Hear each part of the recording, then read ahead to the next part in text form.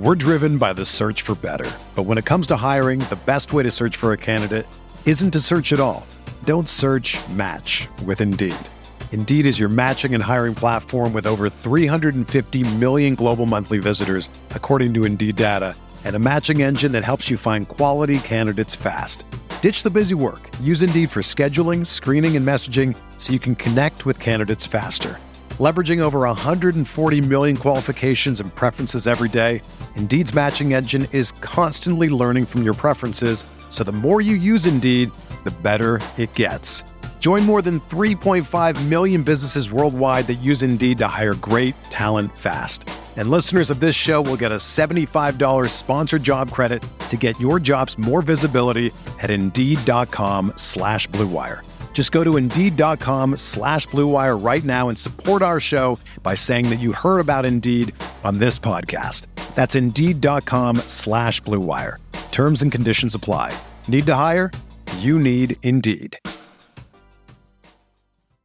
This podcast episode is brought to you by Coors Light. These days, everything is go, go, go. It's nonstop hustle all the time.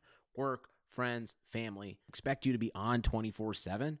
Well, sometimes you just need to reach for a Coors Light because it's made to chill. Coors Light is cold lagered, cold filtered, and cold packaged. It's as crisp and refreshing as the Colorado Rockies. It is literally made to chill. Coors Light is the one I choose when I need to unwind. So when you want to hit reset, reach for the beer that's made to chill.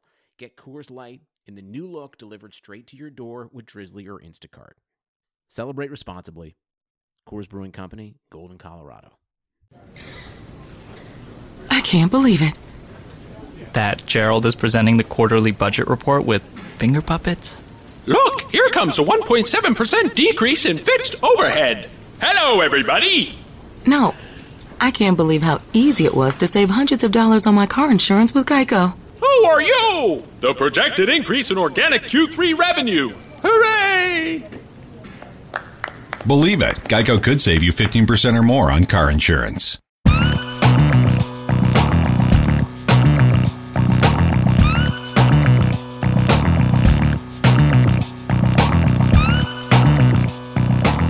Hello, everyone, and welcome to the June 28th, 2019 edition of the Fantasy Football Report, a RotoViz radio news show covering the serious and mocking the ridiculous NFL news of the last week, brought to you by the FFPC. I'm Blair Andrews. You can follow me on Twitter at AmITheRealBlair, and my co-host is Hassan Rahim, who you can follow at HRR5010. Hassan, how's it going? Blair, enjoying the beginning of summer, and I'm really missing the start of the NFL season. Kind of excited because we've got, just a tremendous guest who joined us on the repo last year in season, and I'm very, very excited to have a chance to talk to him again. Absolutely. Good friend of the show. Joining us today is Pat Fitzmaurice. Pat is a contributor to thefootballgirl.com, and you can follow him on Twitter at Fitz_FF. Pat, thanks for joining us. How's it going?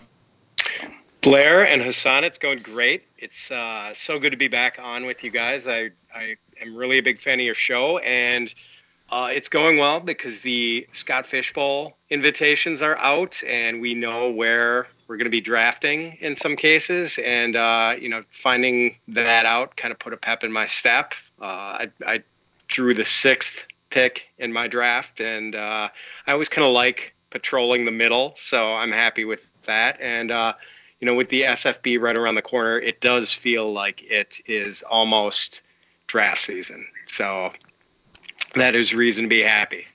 Definitely. Is there someone you're targeting at 106 that you really have your eye on this season? Oh, boy, I was just thinking about that. So, in addition to the big four with Barkley and Zeke and McCaffrey and Kamara, I think David Johnson is also justifiably a top half of the first round guy. Mm-hmm. And, I'm not really a tight end in the first round guy, but the Scott Fish Bowl is a tight end premium league.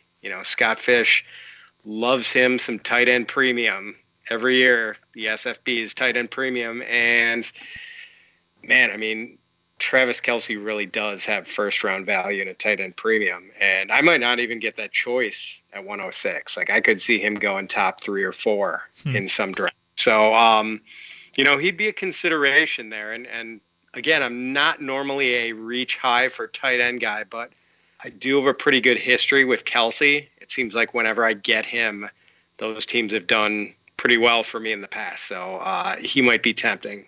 I guess it's like one of those 5 running backs or Kelce. It's interesting. What about you guys? Do you know where you're picking? Yeah, I have the 104, which I guess I'm hoping is going to be Kamara. I'm assuming Barkley and McCaffrey are gone, and I'm not as big a Zeke fan, so hoping someone in the top 3 takes Zeke, and I'll get Kamara. But with the tight end premium, there's always, top 4 is tough for for Kelce, but with the bonus scoring this year, I think that's probably going to help separate these top tight ends from kind of the rest of the guys that you don't expect to get 50 yards every game. So that's tempting. You guys are forgetting it's also super flex, and there's a possibility Mahomes goes in the first. Oh boy, that's true. Yeah, that I'm is at the true. 108. I just in a super flex, actually 2 QB mock I'm doing. I somehow got Mahomes at 212, which just kind of stunned me. And, with the Tyreek Hill ambiguity, I don't know if you could justify him going like in the upper reaches of the first round, like maybe late in the first round in that. But I guess that's kind of another reason I like being in the middle with the Scott Fishbowl being a super flex. Like I really like being able to sort of control the quarterback position a little bit more, and I think that's hard to do when you're on one of the ends. And it can kind of get away from you if you decide to get cute and maybe attack other positions, and suddenly there's a big run on the quarterbacks, and suddenly you're looking at an Andy Dalton Mitch Trubisky combo or something like that. Not that I hate Mitch, I guess. In fact, I think I had him on my Scott Fishbowl team last year, but it's just easy to let that position get away from you if you're on one of the ends. And there's also that penalty, heavier penalty for ints and pick sixes. Oh, that's right. I forgot, which didn't do me too well with Eli Manning as my 3rd quarterback last year. So. Right. Well, let's get right into the news. First item, NBC Sports' Matt Maiocco believes one of Tevin Coleman, Jerick McKinnon, or Matt Breida will be a healthy scratch in the regular season. So, Pat, how do you see this 49ers backfield playing out this upcoming season? And do you think there's a possibility any one of these guys might be moved, might be traded, given the kind of overabundance of talent they appear to have? Yeah, well, first of all, like Matt Maiocco really knows his stuff. I know Matt a little bit, and he is, if he's reporting that, I'm guessing it's not just speculation, and it's probably him, with some pretty good information from a team source. And just looking at the numbers game, it seems logical that if they did keep all those guys around, that one of them would be inactive on game days, because with the 3 of Coleman and McKinnon and Breida, and then also Raheem Mostert, who is a key special teams contributor for them, and Kyle Juszczyk is also going to be active. So, like, having all of those guys active plus the fullback and Mostert just seems like a little much. I don't know whether they would be able to get anything at all for McKinnon. And maybe the way they look at it with McKinnon's injury history and with, Breida getting banged up on multiple occasions last year, maybe they're sort of looking at it as those two equaling one healthy back, I guess. And they're going to need that numbers game in the backfield. So I also think McKinnon's contract is such that it would be kind of difficult to cut him. I think they'd take like a $6 million hit in dead cap space. So I don't know if they're going to swing a trade. I don't know if they're going to cut McKinnon. I think it might be more a case of what Matt is talking about, where one of these guys is inactive, and this just looks like a real messy committee, and I think people have to tread really lightly in drafts this year when they're considering these 3 guys. Yeah, was kind of bummed during the draft when they actually went out and drafted Jalen Hurd, if only because I thought what they're getting Jalen Hurd to do is something that McKinnon could have morphed into, in that, could have deployed him a little bit out of the slot as a receiver, pure speed option with having Coleman or Breida in the backfield type of thing, maybe run some jet sweeps. Because, McKinnon's athleticism is something that can't be taught. It's a bit of a bummer in that we're getting this report. The only reason I think the trade question would be kind of interesting in that they will be eating dead cap if they got McKinnon or trade him, but they've got cap space to spare, and I wonder if it almost makes sense for them to instead of have this overabundance of talented RBs in the backfield where they have to declare one to scratch. Assuming they can guarantee that McKinnon and Breida are able to stay healthy, it would seem like a bit wasteful in the resources. And just wondering if they were able to move that down and get some picks down the line. But just after hearing everything you said, it seems like a long shot. And hopefully there's going to be clarity coming by week 1 or week 2 of preseason, in that everyone stays healthy and it's not because of an injury. Yeah, it's interesting you mentioned Hurd too, because I remember talking to Thor Nystrom of Roto World about him in the run up to the draft and how, he was so impressed by Hurd as a ball carrier. And I do think Kyle Shanahan is kind of into this positionless football sort of concept on offense where, he's got guys like Juszczyk who can, motion out wide, and fullbacks who catch passes, and receivers who can line up at running back like Hurd, and guys like Breida and McKinnon who've got all this passing game versatility. So maybe you're right with the cap space they do have. It's not out of the question if they just see too much of a numbers crunch. They could get rid of McKinnon, but it is interesting what they're going to be able to do with all these different pieces. I just think it makes it a little messy from the fantasy perspective. And it seems like Breida is maybe the guy who might be the one somewhat intriguing value here, just because I thought he was so, impressive when he wasn't getting banged up last year and, averaging 6 yards a touch or whatever it is, and being, good in both the running game and the passing game.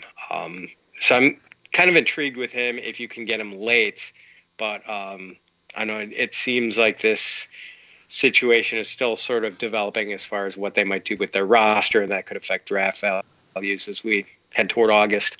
Yeah, I was about to ask if there were any guys in this backfield you would consider in, actually drafting. And Breida, I agree, he's probably the most intriguing just because, not only did he look good last year, but he's also seen his ADP fall pretty quickly just in the last few months or something. In the last few weeks even, he's been drafted a couple times outside the top 200 picks in FFPC best ball leagues, it looks like. So, at the right price, I think I probably want to try get at least one of these guys on my team, and the only one who's really at the right price right now is Breida. So yeah, the Niners just rack up they just this Kyle Shanahan is it zone read? Am I saying this right? My X's and O's is terrible, but but I can tell you that they're tremendous at racking up rushing expected points and converting those expected points into actual fantasy points. And just wherever he goes, it's this gigantic boon to the backfield. So you want one of these guys on your roster. It's just the question of for best ball, not too worried. When it comes down to structured head-to-head leagues where you actually have to make set start decisions, very worried. And I think that's where Breida's value, if it's able to remain fairly depressed, he'll make your fourth or fifth bench guy, which pretty good. Yeah, it might be one of those situations where you don't want to be the first guy to grab a San Francisco running back, but maybe if you get the second or third guy later at a value, not a bad end of the bench guy to have. speaking of backfields where we're looking to grab their pieces a little bit later than the first guy off the board, NFL Network's Mike Yardy reports Sony Michel has been running at full tilt recently. Michel seems to be making quick progress from his knee scope. Where have you considered drafting Michel in best ball leagues this year?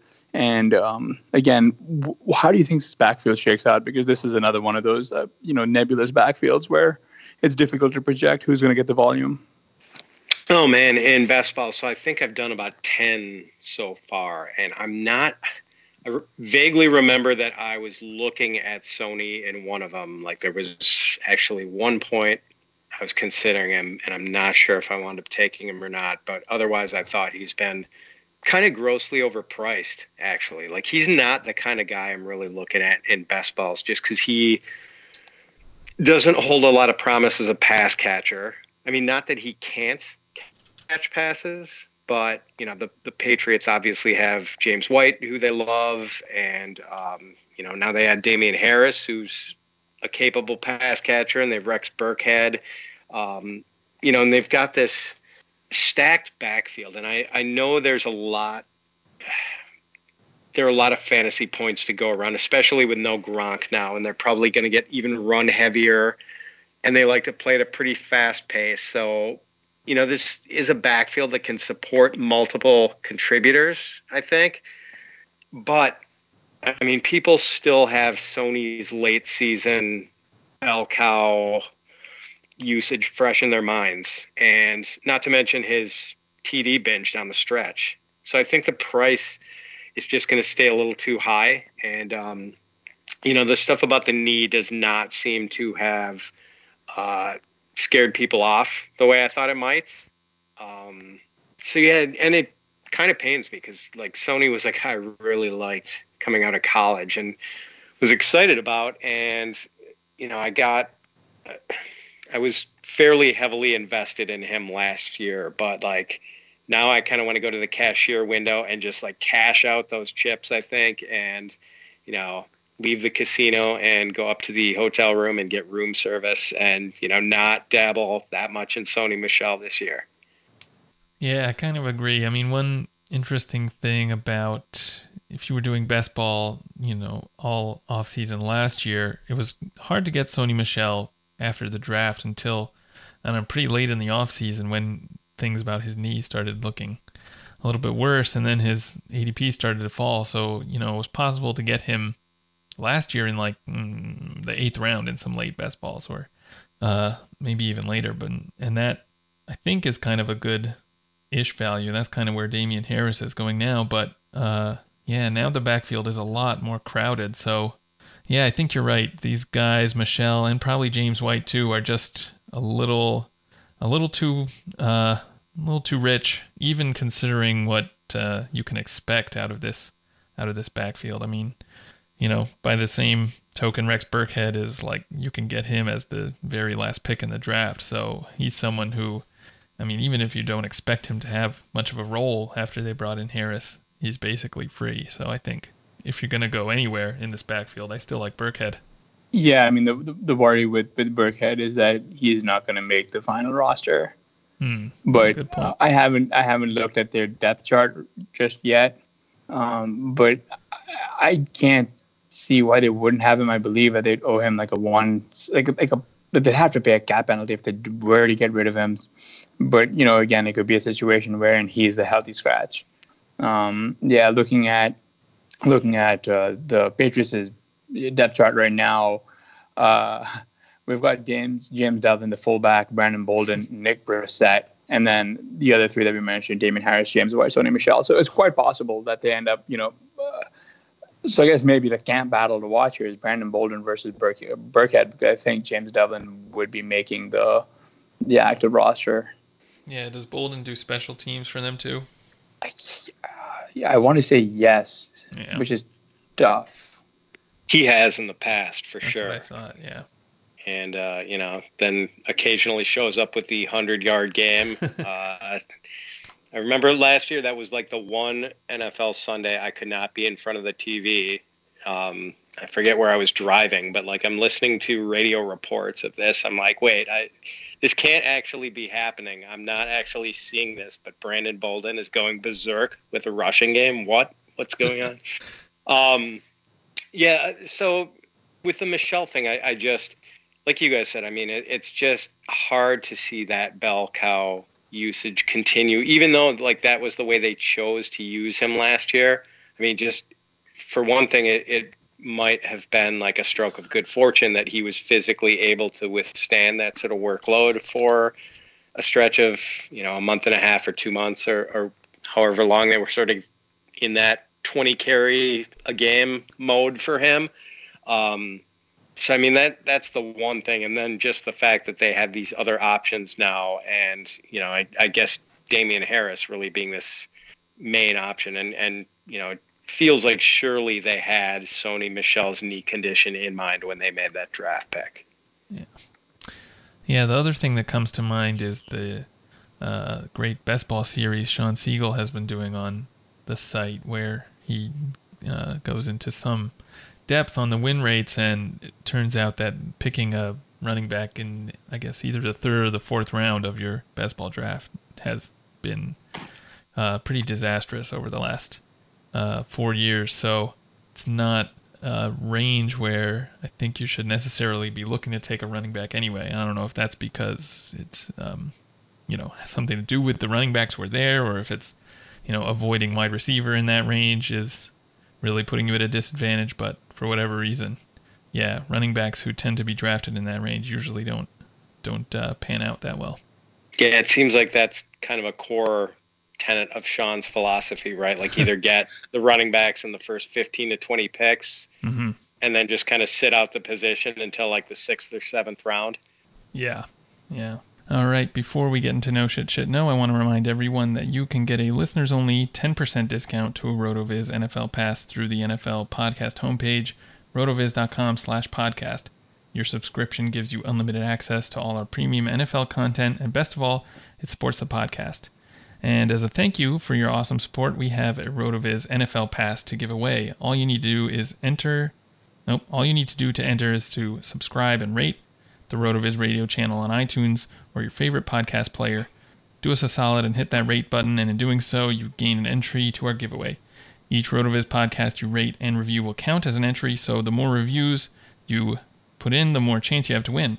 And there's another cool thing. If any current RotoViz subscriber wins, they will have an additional year added to their current subscription, so there's really no reason not to enter. The winner will be announced on an upcoming show, so rate and review the RotoViz Radio Network on Apple Podcasts and enter now. Let's consider the secret life of the innermost nesting doll. Living most of her life in the dark, inside the other nesting dolls, she has plenty of time to think, if she could. Sadly, she has no brain. However, when an innermost nesting doll hears that Geico not only saves people money, but also has been providing great service for over 75 years, she thinks it's obvious you should switch. Because yes, switching to Geico is a no-brainer. Pity the innermost nesting doll and her lot in life. Geico presents yet another voicemail from your roommate. Hi! So, about the kitchen. Turns out when there's a grease fire, you're not supposed to throw water on it. Who would have known, right? Anyways, the fire department is here and it's totally cool. Give me a call back when you get a chance. The Geico Insurance Agency could help keep your personal property protected, like if danger is your roommate's middle name. Visit geico.com to see how easy it is to switch and save on renter's insurance. All right, now let's get into No Shit No. First item up. Amari Cooper told Pro Football Talk's Mike Florio his goal is to reach 2,000 yards receiving in 2019. I'll say shit no to that, but I do like him, even if his perception of numbers is skewed, like it is with so many of these players and coaches who, think that a running back can average 25 to 30 carries a game, and that, Adrian Peterson thinking he's in line for a 2,000-yard season. I do like Amari's chances to get to 2,000 yards more than Adrian Peterson, but not a great chance for either one. But still, I guess I've kind of been an Amari truther, like back when he was on the Raiders and people used to hold his numbers up against Michael Crabtree's and point out that Crabtree had the better touchdown numbers consistently. I was always on Team Amari back then. And, he definitely, like, I don't know, it was like he got a new breath of life when he went to Dallas and just, produced in those 9 games. And Cowboys went 7-2, and Amari was putting up good numbers. I think it was like, over 700 yards and like 6 touchdowns. And now I kind of want to see what the Dallas offense looks like with Kellen Moore as the new offensive coordinator. Maybe it's going to be a little less ground and pound, because I get the feeling that, Kellen Moore has certainly been influenced by his coach at Boise State, Chris Peterson, and like those were not boring offenses at Boise State. Like those were, some of the funnest college offenses of that era. And, Amari's shown in the past that he's pretty adaptable, lining up on the left, on the right, in the slot, outside. So if Kellen Moore uses some of that creativity, that he used to have when he was quarterbacking Boise State, it's going to be interesting. I mean, I do think like Amari has, upper wide receiver 1 upside, and I'm like really interested in him for this year. Yeah, I'm with you. I'm also an Amari truther. I actually wrote an article about Amari last year before the season started called Amari Cooper is a dark horse candidate to lead the league in targets. And it was I rationalized his down 2017. What a lot of people forgot was that he played through injury for a lot of the year, and then in the one game that he started where he was not listed on the injury report, he went off against the Kansas City Chiefs on Thursday night, just for 300 yards, and there's 2 touchdowns, and just ruined anybody's fantasy weeks who played against him, if you were fortunate enough to start him that week. And then he took a very nasty hit from, I think, Aqib Talib in that Denver Broncos game, and suffered a horrible concussion. It really looked like it was terrible to watch live, and he was just ineffective for the rest of the season. Even when he was with Oakland, he did put up, a couple of wide receiver 1 games. The bigger issue, and this sort of comes down to Derek Carr, is that he really didn't target Amari. He was always looking for a safer checkdown option. And Jared Cook is a very talented receiving tight end, and he offered him just as big a target in the middle of the field to where he didn't have to throw the ball down the field. Now, people are of the belief that, Derek Carr is some sort of gunslinging quarterback, but he's not. He's actually a more conservative, less mobile version of Alex Smith. So he's throwing the ball to Jared Cook, which is deep for him, 7 yards down the field, or he's dumping it off to Jalen Richard in the flat. And it's not like Derek Carr does a particularly good job under pressure either. He's incapable of extending plays, and it didn't really work out all that well. When Amari went to Dallas and he walked in off the street, like him and Dak didn't have an offseason to practice together. And, I remember this very clearly. It was just basically like, what's this guy going to do here? And like, the thing is that when Amari sees volume, he absolutely crushes. And that can be said about pretty much any player in the league. But Amari puts up these like ridiculous video game numbers, if only because when he was coming out as a prospect, he was like the closest thing that we had to a Julio Jones, AJ Green player. And I don't think that people recognize how difficult it is to have that size speed combo and be an adept elite wide receiver 1. And Amari is one of the few that we actually have in that vein.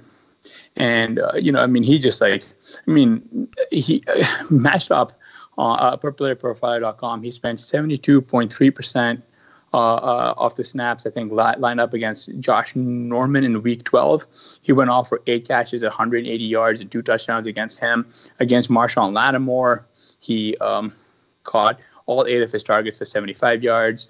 It's not like he's doesn't do particularly poorly against these elite cornerbacks. He does fairly well. He just needs volume. And I think he's got a fairly good quarterback in Dak. However, like you mentioned about Kellen Moore and just like this offense being exciting, I am excited about the prospect of Michael Gallup this season. He showed quite a bit when Amari came on. Like Gallup was allowed to not be one of the main veins of the passing game, like they were using him as. He worked really well as a complement. Like with Amari's presence on the field, it became a bit of a tide that lifts all boats. The offense played faster, and like Dak had an actual two receivers to throw to as opposed to Allen Hurns and Cole Beasley and these other guys. Like I think Randall Cobb is not really a threat, and I'm genuinely very excited to see how this offense plays out.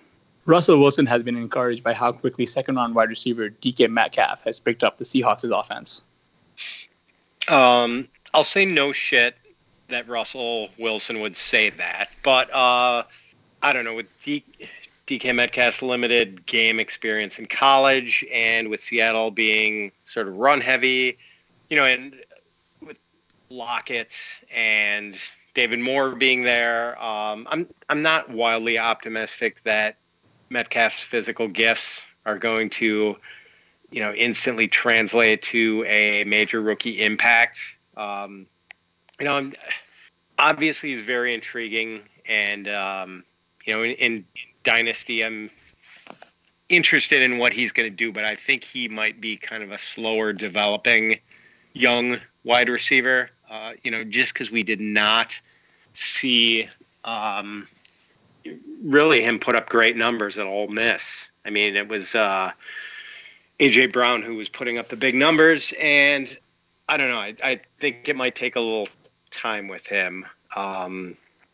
Obviously with his combination of size and speed, if the light does go on, so to speak, he could be a difference maker, but I'm not betting on that in his rookie year.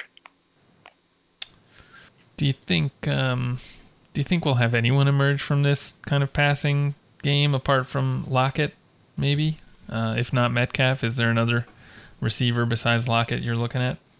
So, I mean, if I was going to project these guys, I mean, I would project David Moore to have better numbers than DK Metcalf. But I mean, ultimately, I think DK Metcalf is going to be ranked higher on my individual draft board, because if he does, I mean, his upside, I think, is substantially higher than Moore's. Moore might have a nice season, but I mean, Metcalf, if he does just catch fire as a rookie, like, he could put up big numbers. So it's all kind of about draft value. And the thing is, I mean, you can get David Moore so late in best balls. I mean, he keeps finding his way onto my best ball rosters. So even though I think I do have Metcalf ranked a little higher than Moore at the moment, like, I think Moore is the better draft value. So I don't know. Ultimately, I don't see either of these guys as being like 1,000-yard or even 900-yard likelihoods, but I think they're both capable of contributing, and I do think like Lockett is really the only guy I'm looking at as a guy I could potentially see starting in a season-long league this year. What about you guys? Yeah, I agree with that. Lockett really is the only guy I'm really looking at very seriously. Moore I think is interesting just because he's very cheap.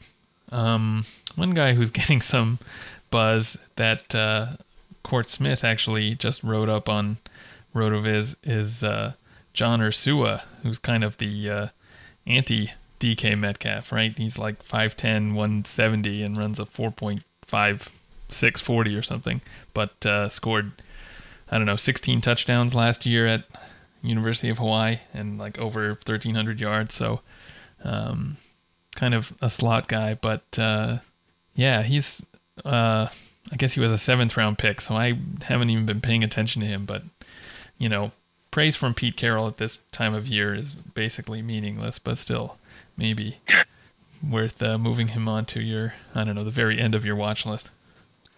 Yeah, and I suppose we should probably consider Gary Jennings as a possible contributor too. I know I like him. Yeah, I have a friend whose brother is a big college football fan, and this guy's a high school football coach, and he thinks highly of Gary Jennings. So he tells me not to sleep on Gary Jennings. So I don't know, maybe that's another possible contributor as a rookie. At this point, we might as well just touch on this guy. Jaron Brown has been reported to be seeing some work as a member of the first team. So it sounds like Seattle is just working out their entire receiver room here just to figure out exactly what they're going to do now that Baldwin is gone. It's going to be interesting in that I believe that is going to be a very gross committee, and outside of like right now sitting in June, like outside of best ball, it's very difficult to want any of these guys. I think Gary Jennings makes for a good stash just in Dynasty in general. He was drafted in the 4th round. He's fairly productive, and his comps in the box score squad are pretty good. He was on. He transferred to West Virginia from Minnesota, and he did a fairly good job even with David Sills on that roster. And he was, drafted higher. I think your friend's onto something here. So I think maybe if you've got waivers or something, just check them for Gary Jennings here. Marvin Jones missed the entire offseason program. Yeah, no shit. It sounds like Marvin Jones doesn't exactly see eye to eye with the coaching staff in Detroit. The thing is, I mean, after Galladay, I know Danny Amendola's in Detroit now, and I know they expect TJ Hawkinson to be involved in their passing game, but it does seem like they need Marvin Jones, and maybe it's sort of an uneasy relationship between he and team management, but Marvin Jones is still a pretty good receiver, and it doesn't sound like anything that's going to put him in danger of landing on the PUP list. So, even though he missed that time, I guess I'm not really significantly downgrading him. I mean, I still see him as like a wide receiver 3 type. Yeah, I mean, not an ideal situation just because they look to be run heavy and because Galladay, could be an alpha wide receiver in the making, but, Marvin Jones is still a viable fantasy asset, I think. Jake Butt anticipates that he'll be ready for next month's training camp. Yeah, I guess no shit, but that's not a real promising depth chart, I think. I mean, Noah Fant's probably going to get overdrafted in some leagues just because he was, a rookie with some draft capital behind him, but rookie tight ends, generally pretty poor investments. And, Fant was just kind of so badly outproduced by Hawkinson at Iowa. And, God, they've had just such a messy depth chart at tight end for so long now with, adding Fant to this, basically the same group they've had for a while now with Jake Butt and Jeff Hireman and my guy, shout out to ex-Badger Troy Fumagalli. So, yeah, I just can't imagine really anyone from that group being, a week in, week out starter for fantasy owners this year. Yeah, I wanted to ask a little bit about Fant. It feels weird, but do you think that Fant, his receiving powers, is it overstated, or is it just that maybe he is a candidate to emerge as a this year's Evan Ingram in that I don't know how big of a threat you view Tim Patrick or Deshaun Hamilton, or if you think Manny Sanders avoids Pop. I think Manny Sanders will be on PUP, and I think, it's going to be mainly Sutton and Hamilton and Tim Patrick, and I don't know if they have any dark horses on that wide receiver core beyond that. It's really one of the weaker pass catching groups, I think, in the league overall. But it could be one of those things where like multiple tight ends get snaps in this offense, and like a bunch of different guys getting a couple of catches a game. I know that Hawkinson was like a much better performer last year for Iowa, and while Fant is like really athletic, like I don't know, there were some shortcomings in his game. Thor Nystrom, I know, who I had mentioned earlier of Roto World, like loves Hawkinson, thinks Hawkinson is like, a possible Gronkowski in the making, and pointed out a lot of the shortcomings in Fant's game, like not always good in traffic, not always reliable hands. Didn't really wasn't always strong, like through contact after making a catch. Like he had some questions about Fant's game, and thought he was kind of a real boomer bust guy. So there's opportunity here for sure, but we've seen so many rookie tight ends, like even more heralded than Fant, come up and like strike out in their rookie season. So I guess I'm not real optimistic and not real eager to invest right away. Yeah, we didn't even bother mentioning the quarterback. Who's Joe Flacco? No. Well, I guess he does like throwing to his tight ends, so that could be a something in Fant's favor. Washington coach Jay Gruden said second-year wide receiver Trey Quinn has taken over the inside slot role. Yeah, no shit. I mean, I think it cost right now. Like, Trey Quinn might be the only Washington guy I'm interested in at all. I don't know how you guys feel about that, but, like, really none of the other wide receivers interest me. Jordan Reed at the right price, but you got to wonder if he even has the explosive athleticism anymore after all the injuries and now that he's getting a little older.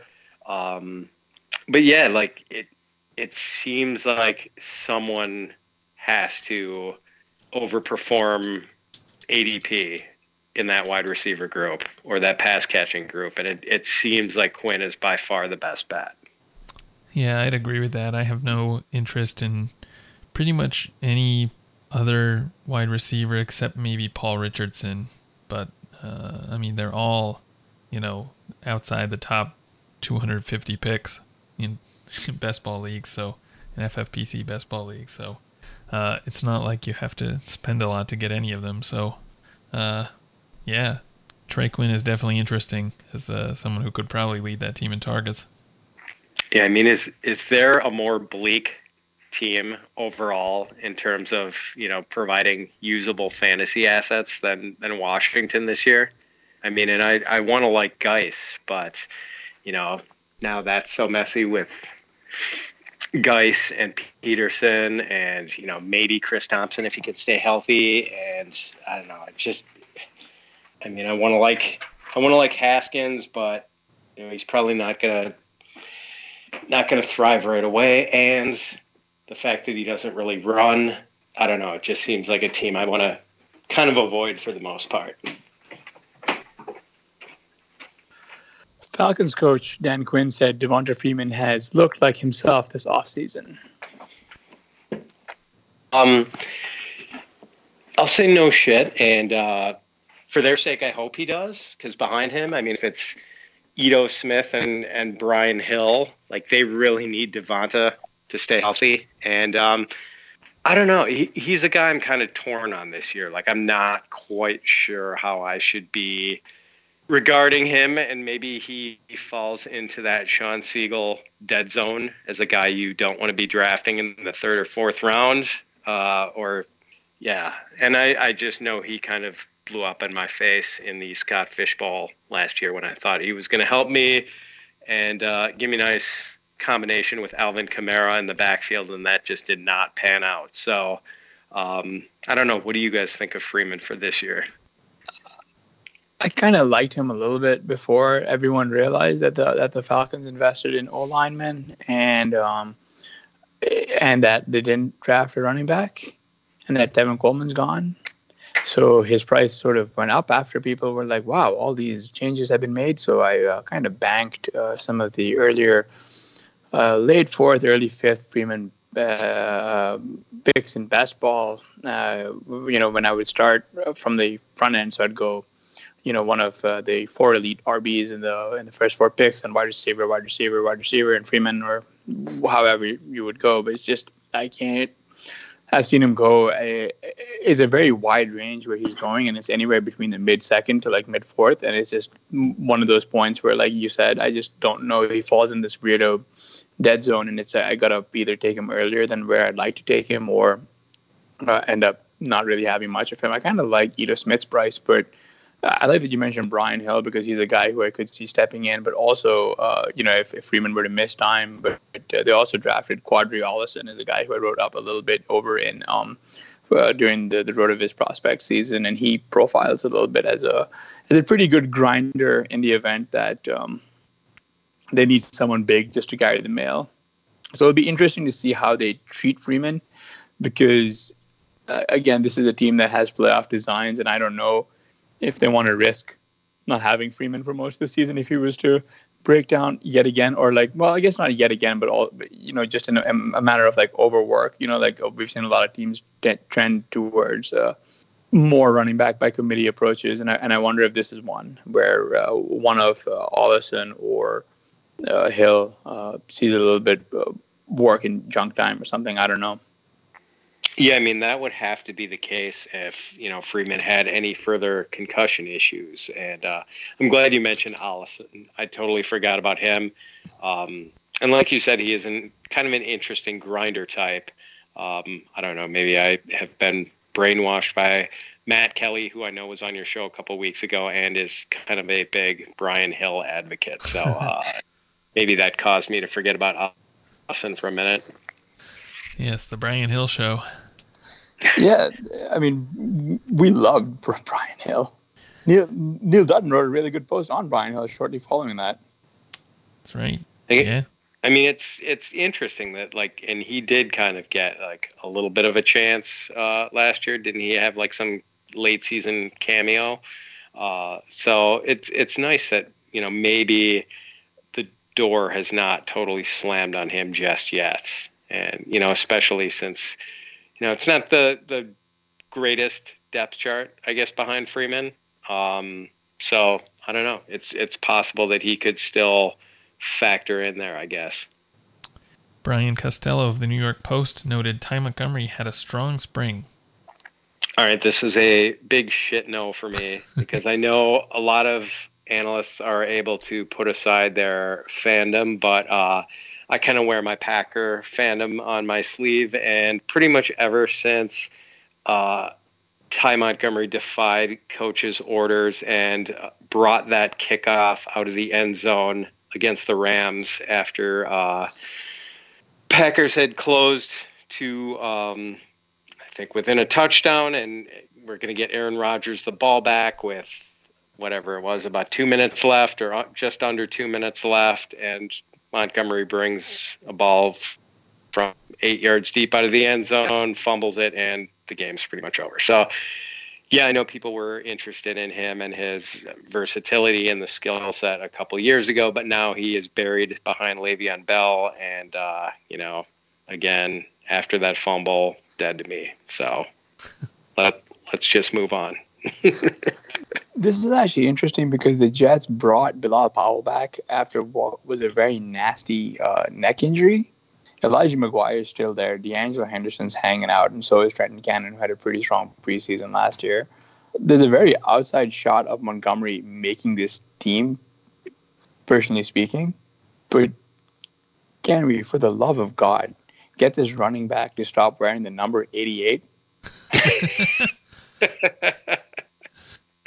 Yeah, I thought actually for a while that was maybe the coolest thing about Ty Montgomery, that, the Packers kept handing the ball to number 88. They did bring Bilal Powell back, didn't they? That's the Bilal Powell thing. I've got a guy on Twitter who keeps asking me, telling me, like he has to cut someone in his dynasty league, and he keeps asking me about Bilal Powell. I'm like, yes, cut Bilal Powell. He's like, no, I still think he could be like their third down guy. I'm like, dude, they have Le'Veon Bell now. Like, you can safely get rid of Bilal Powell. They have Jamison Crowder, and Elijah McGuire showed enough last year. Yeah, I mean, it's interesting. Do they really need this many pieces to back up Le'Veon Bell? You know, it's interesting. I wonder who is not going to survive the final cut there, and whether they might latch on somewhere else. For sure, Dan Montgomery, and I don't know if he's latching on anywhere else. Certainly not back in Green Bay. He's not welcome. Yeah. Jalen Samuels said he worked on speed this offseason to become a better pure runner. Interesting. No shit. Yeah, because he, as it is, I mean, I think according to Profiler, like an 83 percentile speed score as a 225 pounder running like a 4.5. So, I like this kind. It's interesting this time of year in May and June, the holy wars that are fought over certain players on Twitter between fantasy analysts. You know, we saw Dallas Goedert's a debate rage over him unexpectedly, the backup tight end for the Eagles. And James Conner, it seems like, is a guy who's definitely like sort of a perception guy for people. Like, people either see him as like a trap or as this, yes, of course he's an RB1. And I guess I'm not calling James Conner a trap, but like, I think Jalen Samuels is pretty legit. Like, he showed late last season that he's really good. And I was just so intrigued by the Swiss Army knife role he played for NC State in college, getting almost 200 catches over his last 3 seasons with the Wolfpack. And, also factoring into the running game and like just what kind of an interesting weapon he could be for the Steelers. And I just don't think they can stuff that genie back into the bottle, even if they have this history of really feeding their running backs in this bell cow role. So, yeah, I mean, I'm kind of excited to hear that. And, Samuels is the guy I'm definitely looking to take later in drafts this year. One guy I've been looking at in this backfield, just because I kind of liked him in college, is Benny Snell. But I mean, yeah, with Samuels getting the buzz, and I also am a James Conner fan, it's getting hard to figure out what to do here. Yeah, I don't know. Any interest in Snell at all? Kind of. I mean, I know he's not, he is a between the tackles grinder and he's slow or whatever, but I mean, he was largely the Kentucky offense. And, he was certainly impressive on tape. And I know like the testing numbers are not real appealing, but apparently the team really likes him. And yeah, I mean, I don't know if this is going to be a full-on committee. I mean, I think Conner is still the dean of this group by far, but I don't think it's going to be a one-man show. I think these other 2 guys could factor in for sure. And, that's not to say that Conner does not deserve to be drafted as an RB1, but like, I wouldn't get too far out over my skis on him. And I just can't spend a first-round pick on James Conner. If he's around early to mid-second, fine, but I can't take him with one of my first 12 picks. Corey Coleman is the front runner for the Giants' number 3 receiver job heading into camp. I guess this is a no shit. I mean, it's like Cody Latimer and Russell Shepard, and let me see if I can remember these guys off the top of my head. Benny Fowler. There's some rookie there too. Darius Slayton, is that the rookie? Yeah, it's just this weird depth chart there. And I know there was hope for Corey Coleman and Cody Latimer just a couple of years ago based on the athleticism. But if anyone is going to coax latent talent out of a heretofore underachieving third wide receiver, fourth wide receiver, it is not going to be Eli Manning. So, maybe they would be number 3, but in this offense, that really doesn't mean that much. Mike Williams expects to have an expanded role this season. I'm actually going to go shit no on this, even though I like Mike Williams. I am kind of worried about the target situation for him. With Keenan Allen being there and with Hunter Henry being healthy and with, Gordon and Eckler factoring into the passing game, it doesn't seem like this is going to be a team that's going to be in desperation game scripts very often. I think the Chargers look loaded on defense and for the most part offense. I don't know if their offensive line is great, but other than that, that might be their one unit that isn't above average to top of the league good. The Chargers to me look like primed to be a Super Bowl contender, and with favorable game scripts, a target hog already in place in Keenan Allen and Hunter Henry, it's hard for me to see Mike Williams getting 100 targets. I think he's going to be right around 90 targets this year, and that kind of makes a major fantasy role kind of a stretch. And he's good, man. I think everyone saw in that December game against the Chiefs on Thursday night when Mike Williams went off for 3 touchdowns. That made it pretty clear to everyone what this guy's capable of, but I just don't think the situation is right for him to smash it this year. Jaguars' third-round tight end Josh Oliver has shown a good rapport with Nick Foles. Interesting. With the wide receiver situation the Jaguars have, there's maybe room for a tight end to produce. Again, I'm not crazy about betting on rookie tight ends, but Oliver is a pretty attractive prospect, and there's not really a lot of serious veteran competition ahead of him. So I guess that would be a no shit. It's been 10 years since the FFPC filled their first Dynasty League, and they've now grown to be the world's largest Dynasty League commissioner with leagues as high as $5,000 to enter. FFPC are active and competitive, and not a single league has ever folded. Brand new startup Dynasty Leagues are forming right now, starting at $77 and up in standard, Superflex, and Best Ball formats.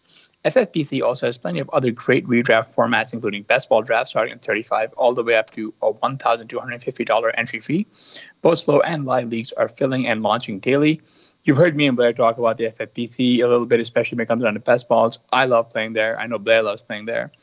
So go register for a premium league starting at just $35. Go to myffpc.com and you'll see us in the lobby.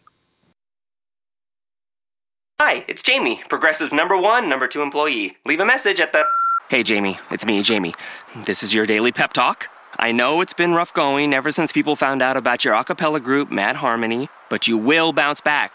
You're the guy always helping people find coverage options with the Name Your Price tool. It should be you giving me the pep talk. Now get out there, hit that high note, and take Mad Harmony all the way to nationals this year! Sorry, it's pitchy. Progressive Casualty Insurance Company and Affiliates. Price and coverage match limited by state law. The Starlight Lounge presents An Evening with the Progressive Box. Old moon, yeah. That's Hugo, tickling the ivories. He just saved by bundling home and auto with Progressive. Gonna finally buy a ring for that gal of yours, Hugo? Send her my condolences. Hi-oh! This next one's for you two. There's a burglar in my heart. Thank you. Progressive Casualty Insurance Company and Affiliates. Discounts not available in all states or situations. All right, getting into news item number 3. Titans GM John Robinson wants Marcus Mariota to avoid unnecessary hits. Pat, injuries have cost Mariota 8 games since he arrived in 2015 and limited his effectiveness in several others. So the Titans are kind of coming to the point where they have to decide whether Mariota is their QB of the future. What are your expectations for Mariota and the Titans passing attack this season? Oh, God. Well, first of all, I can understand their interest in seeing him take fewer hits, because he was basically the guy from the game of Operation last year with the injuries he had. There was the elbow issue with the nerve that, was causing him like tingling in his hand or lack of feeling in his hand. And let's see what else. Cracked vertebra, broken rib, sprained AC joints, I think, at the end of the season, plantar fascia. And I think I'm even actually forgetting a couple of things. I mean, this guy was just so beaten up last year. And the year before that, it was like a hamstring issue and a knee issue.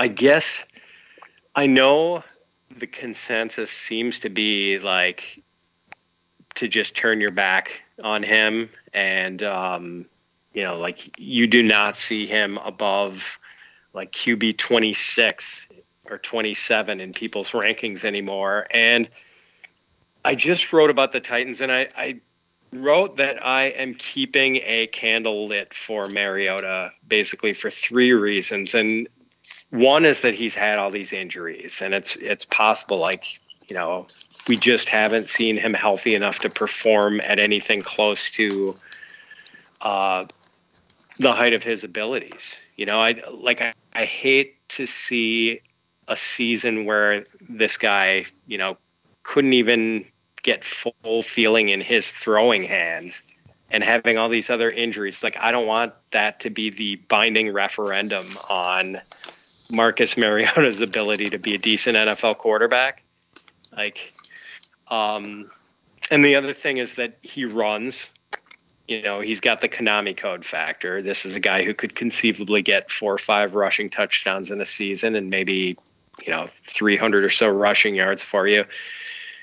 And the third thing is he was just so good at Oregon. Like, it's hard for me to forget how effective he was there and, what kind of top prospect he was. It would be like if someone told you that 4 seasons into Tua Tagovailoa's NFL career that he was considered a bust. Like, I wouldn't be able to believe that, and so I'm not quite ready to give up on Mariota, but at the same time, there's some kind of concerning things here, like the slow pace of the Titans offense. Like, Pat Thorman just posted a graphic showing how the teams have ranked in pace over the last 5 years. And I think the Titans are like the only team that's been like 24th or 25th or worse, like for 5 straight years.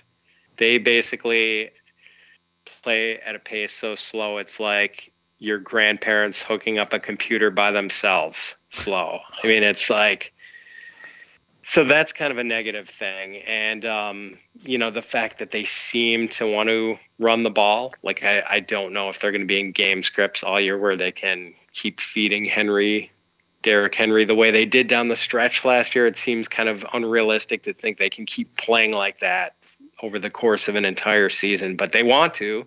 It seems like they want to. So I don't know. I'm really torn on this guy 4 years in. Like, I feel like, this is the length of a presidency and we still don't know where we are on Marcus Mariota. And it's just kind of disconcerting to me. So what do you guys think? Help me decide on this guy. I'm with you in keeping a candle lit. The haters and losers are going to say it's fake, but he won games against Philadelphia in week 4, Dallas and New England in week 9 and 10. They were a unsuccessful 2-point attempt away from stealing a game against the Chargers away in London. And this is all through the injuries that, Mariota has played. He threw for about 340 yards and I can't find how many touchdowns. 1 touchdown. This was 2 touchdowns, and then he ran for a touchdown as well. This was that Corey Davis breakout game against the Eagles. He did very well against Dallas, New England, Houston, the New York Jets. We've seen him reach a ceiling of 20 plus, points in these. It's just a matter of the other weeks he failed to crack even like 7 points. So, again, it's not like we haven't seen Mariota's ceiling at all. I mean, he's exhibited it last year. It sucked because we didn't know when to play him, which I think is what's really clouding people's judgment. I mean, I see the ranks and I can see why people have him ranked that low. But again, I'm with you keeping a candle lit, and I'm always going to keep a candle lit, especially for like a Konami code quarterback. And I'm going to keep one lit in this event because this is probably the best receiving core that Mariota has had in his career, which sounds sad to say, but it's probably true in that they finally got, Corey Davis, AJ Brown, hopefully a healthy Delaney, and hopefully Jonnu Smith is able to get healthy as well. And they signed Adam Humphries in free agency, so they put some money into the receiving core. Really a lot of like the Titans' success has come from defense. So I'm hoping this is the year that we really see that this is that there is something new. But given that this is Mariota's fourth offensive coordinator in 5 years, optimism is waning. Blair, what are you doing with Mariota in dynasty leagues? And if the Titans opt to not extend him, where do you think he might wind up? Well, I have no idea where he might wind up. I mean, in dynasty, I think I'm holding. It's hard to get a lot for him right now, obviously. I mean, even in super flex leagues. I mean, theoretically, I agree with you guys that, you should keep a candle lit. I mean, he's been struggling with injury and with really bad offenses pretty much his whole career. And he was, like you said, Pat, so good as a college quarterback that it's almost unbelievable that he hasn't kind of been able to perform as we expected in the NFL. But, in practice, I haven't found myself drafting that much of him in like best ball leagues, even with how cheap he's been. I mean, he's available in, the 18th round of some drafts that I do, and I still don't find myself clicking his name. So, yeah, I don't know. There's some kind of disconnect for me between what I think should be the case and the way I'm actually approaching him. I guess the whole Titans situation has me kind of a little bit spooked or something. I don't know. Well, I think maybe that's a good point, Blair, that like best ball might not be the format where you want him.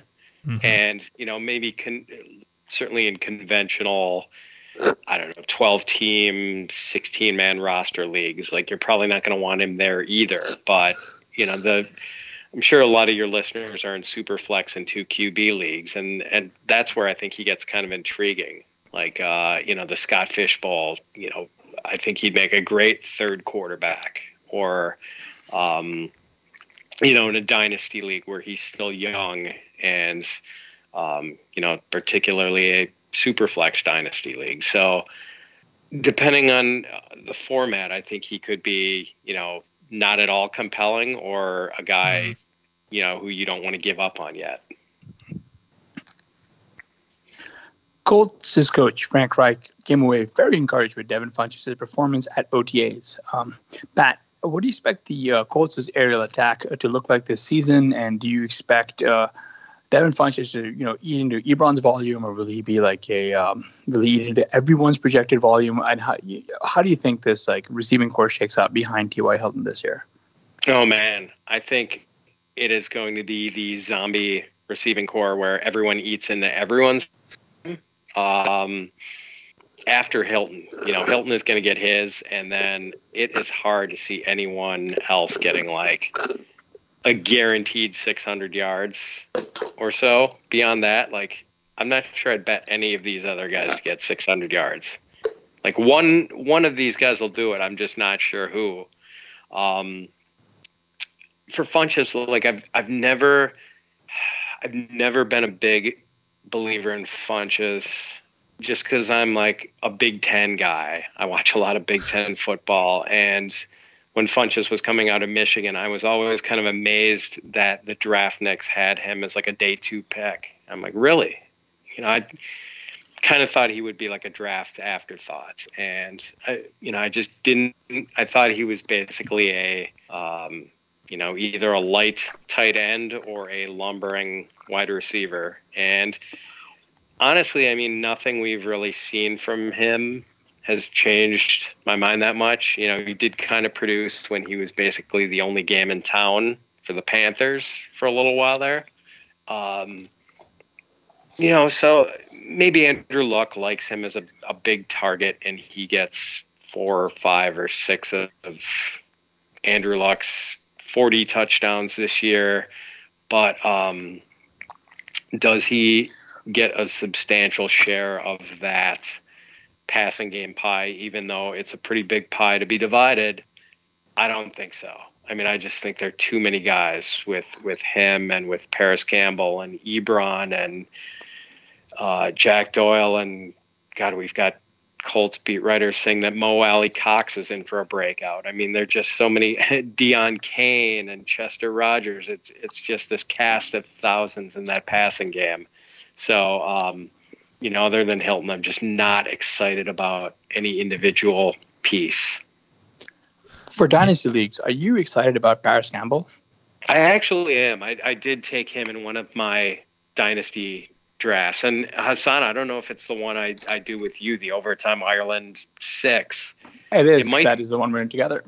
Yeah, and I think I maybe did draft Campbell in that one. So, I do have long-term optimism for him. And the fact that he is, paired with a quarterback like Luck, and that he is just electrifying with the ball in his hands. And even though he was this really, I don't know, I mean, the way Ohio State uses its wide receivers sometimes is just kind of strange in that system. And he was the super low ADOT guy. Like his average depth of target at Ohio State was like 5.5 yards. And I don't necessarily think that dooms him to being that kind of a short area receiver in the NFL. I think with speed like that, I think it would be crazy not to occasionally use him on some vertical routes. So, I'm pretty excited about him long term, but it's just, give him a year to get up to speed and, let this Colts passing game situation maybe sort itself out a little bit where there aren't so many targets fighting for balls, Yeah, I pretty much agree with everything you said, that it's going to be hard to find pretty consistent production from a lot of these guys. One kind of interesting thing about this offseason is that Frank Reich seems to be very encouraged with almost everyone on his team. So he's like the AFC Pete Carroll or something. So it's hard to really parse this kind of news. But do you find yourself, I don't know how to ask this. What are you doing with Ebron this season? I mean, he kind of is like almost the end of a tier break at the tight end position, it seems like, and I have a hard time drafting him at his cost, even though he's been falling a little bit lately. Any thoughts on how to approach him? Yeah, I was just going to ask you guys about how you felt about the Colts tight end situation, because it seems like, and I have to admit, I have been a little schizophrenic myself in the way I've ranked these guys. Like coming out of it, I just thought, well, Doyle's injury was kind of a major one, and I know he wasn't, fully. It took him a while before he was able to, run again. So I maybe had Ebron when I did my first pass at 2019 rankings. I probably had him a little too high, like tight end 6 or 7 or something like that, and kind of adjusted and moved Doyle up some and moved Ebron down some. And then I briefly thought, what am I doing? Doyle's going to get more snaps because he blocks and Ebron doesn't. And, even though Ebron's going to do more damage per catch, like I've got to get these guys like almost adjacent in the rankings. And I don't know, as of now, I think I've got Ebron like tight end 9 and Doyle like tight end 16 or something like that. And I don't know, it just seems like, based on the crazy touchdown count Ebron put up last year, someone's going to overdraft him in every league.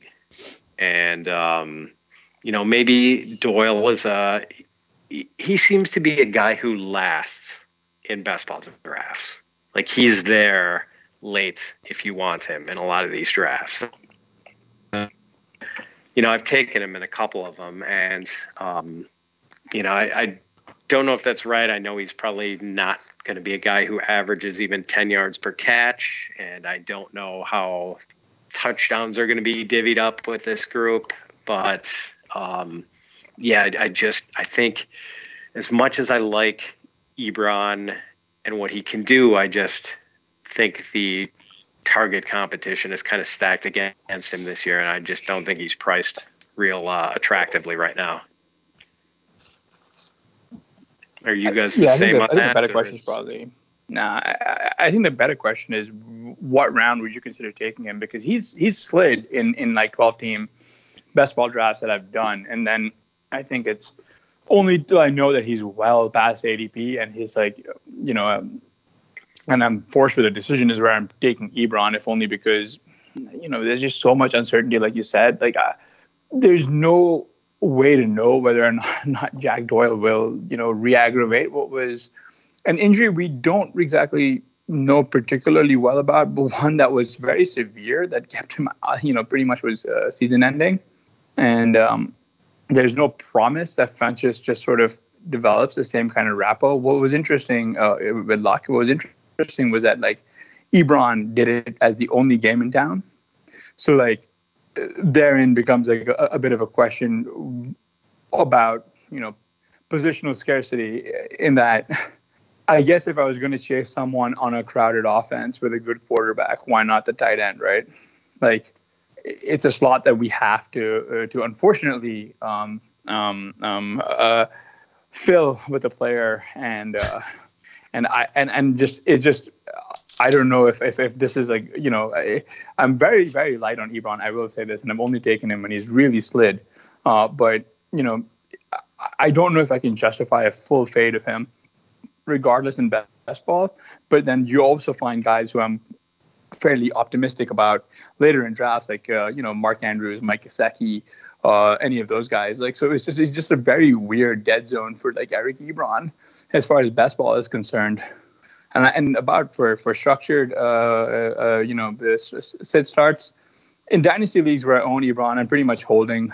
He's one of the tight ends I'll roll out. I don't even care about that position in non-TE premium leagues.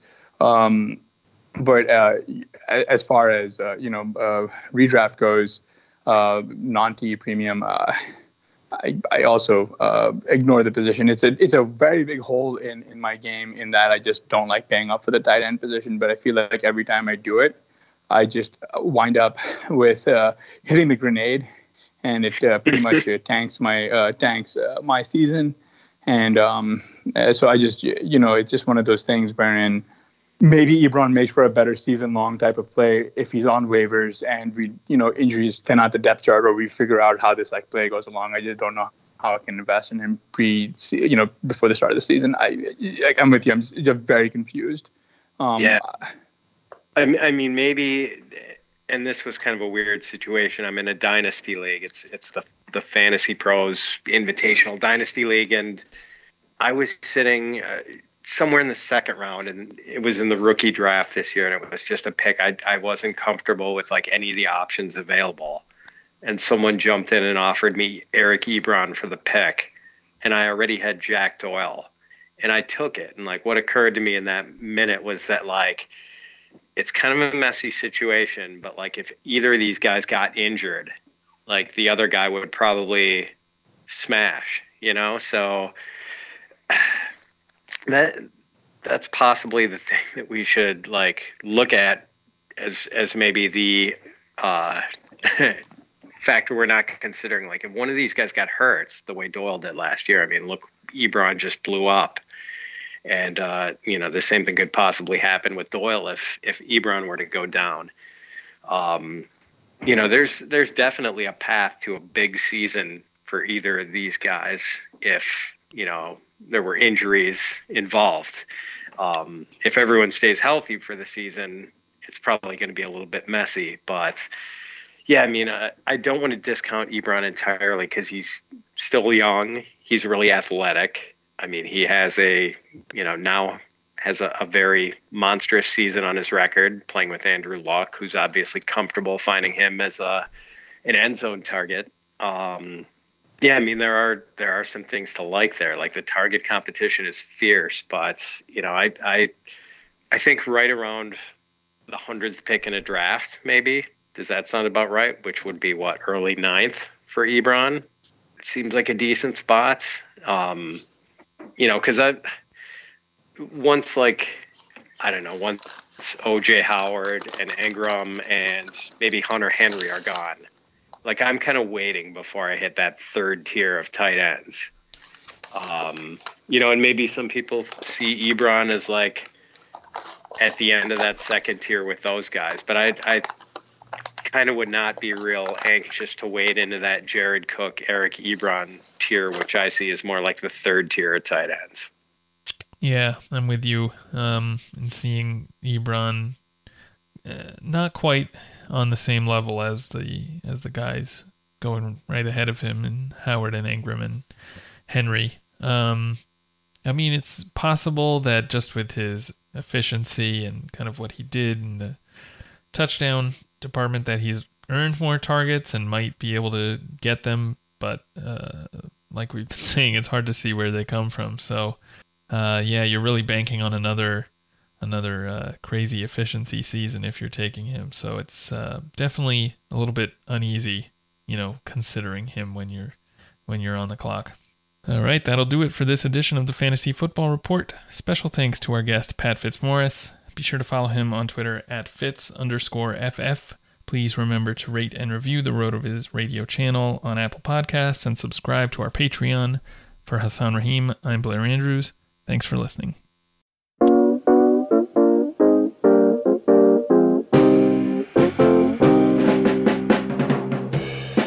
Thank you for listening to the Fantasy Football Report. Please rate and review the RotoViz Radio podcast channel on iTunes or your favorite podcast app. Contact us via email, rotovizradio@gmail.com, and follow us on Twitter @rotovizradio. And remember, you can always support the pod by subscribing to RotoViz at a 30% discount through the RotoViz Radio homepage, rotoviz.com/podcast.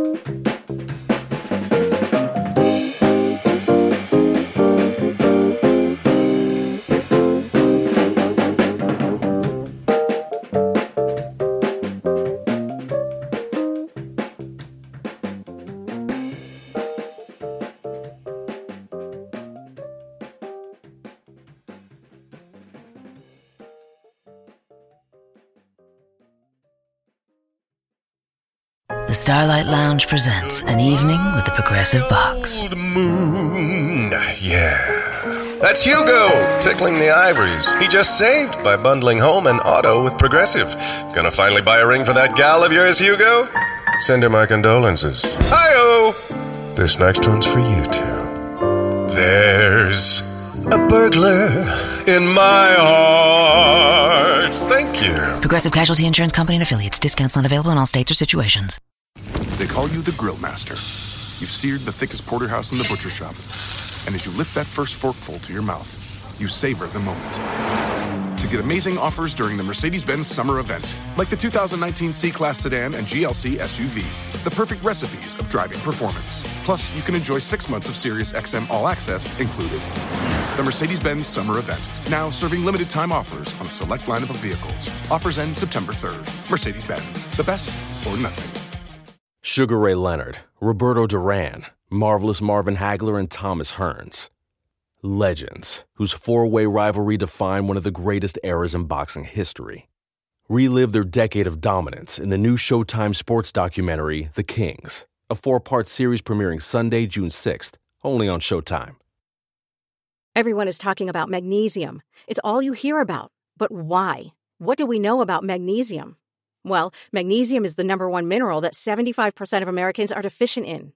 If you are a woman over 35, magnesium will help you rediscover balance, energy, and vitality. Magnesium supports more than 300 enzymatic reactions in your body, including those involved in hormonal balance. From functional medicine doctors to mental well-being and female hormone experts, we all know that magnesium is the one mineral to improve all aspects of well-being and health. But which one? Magnesium Breakthrough from Bioptimizers, the trusted choice recommended by leading experts with 7 best-absorbed forms of magnesium to ensure your body receives the support it needs for overall well-being. Go to bioptimizers.com/balance today and use code BALANCE10 for 10% off. Support your journey to wellness at bioptimizers.com/balance. Magnesium Breakthrough from Bioptimizers, your foundation to optimal health and vitality.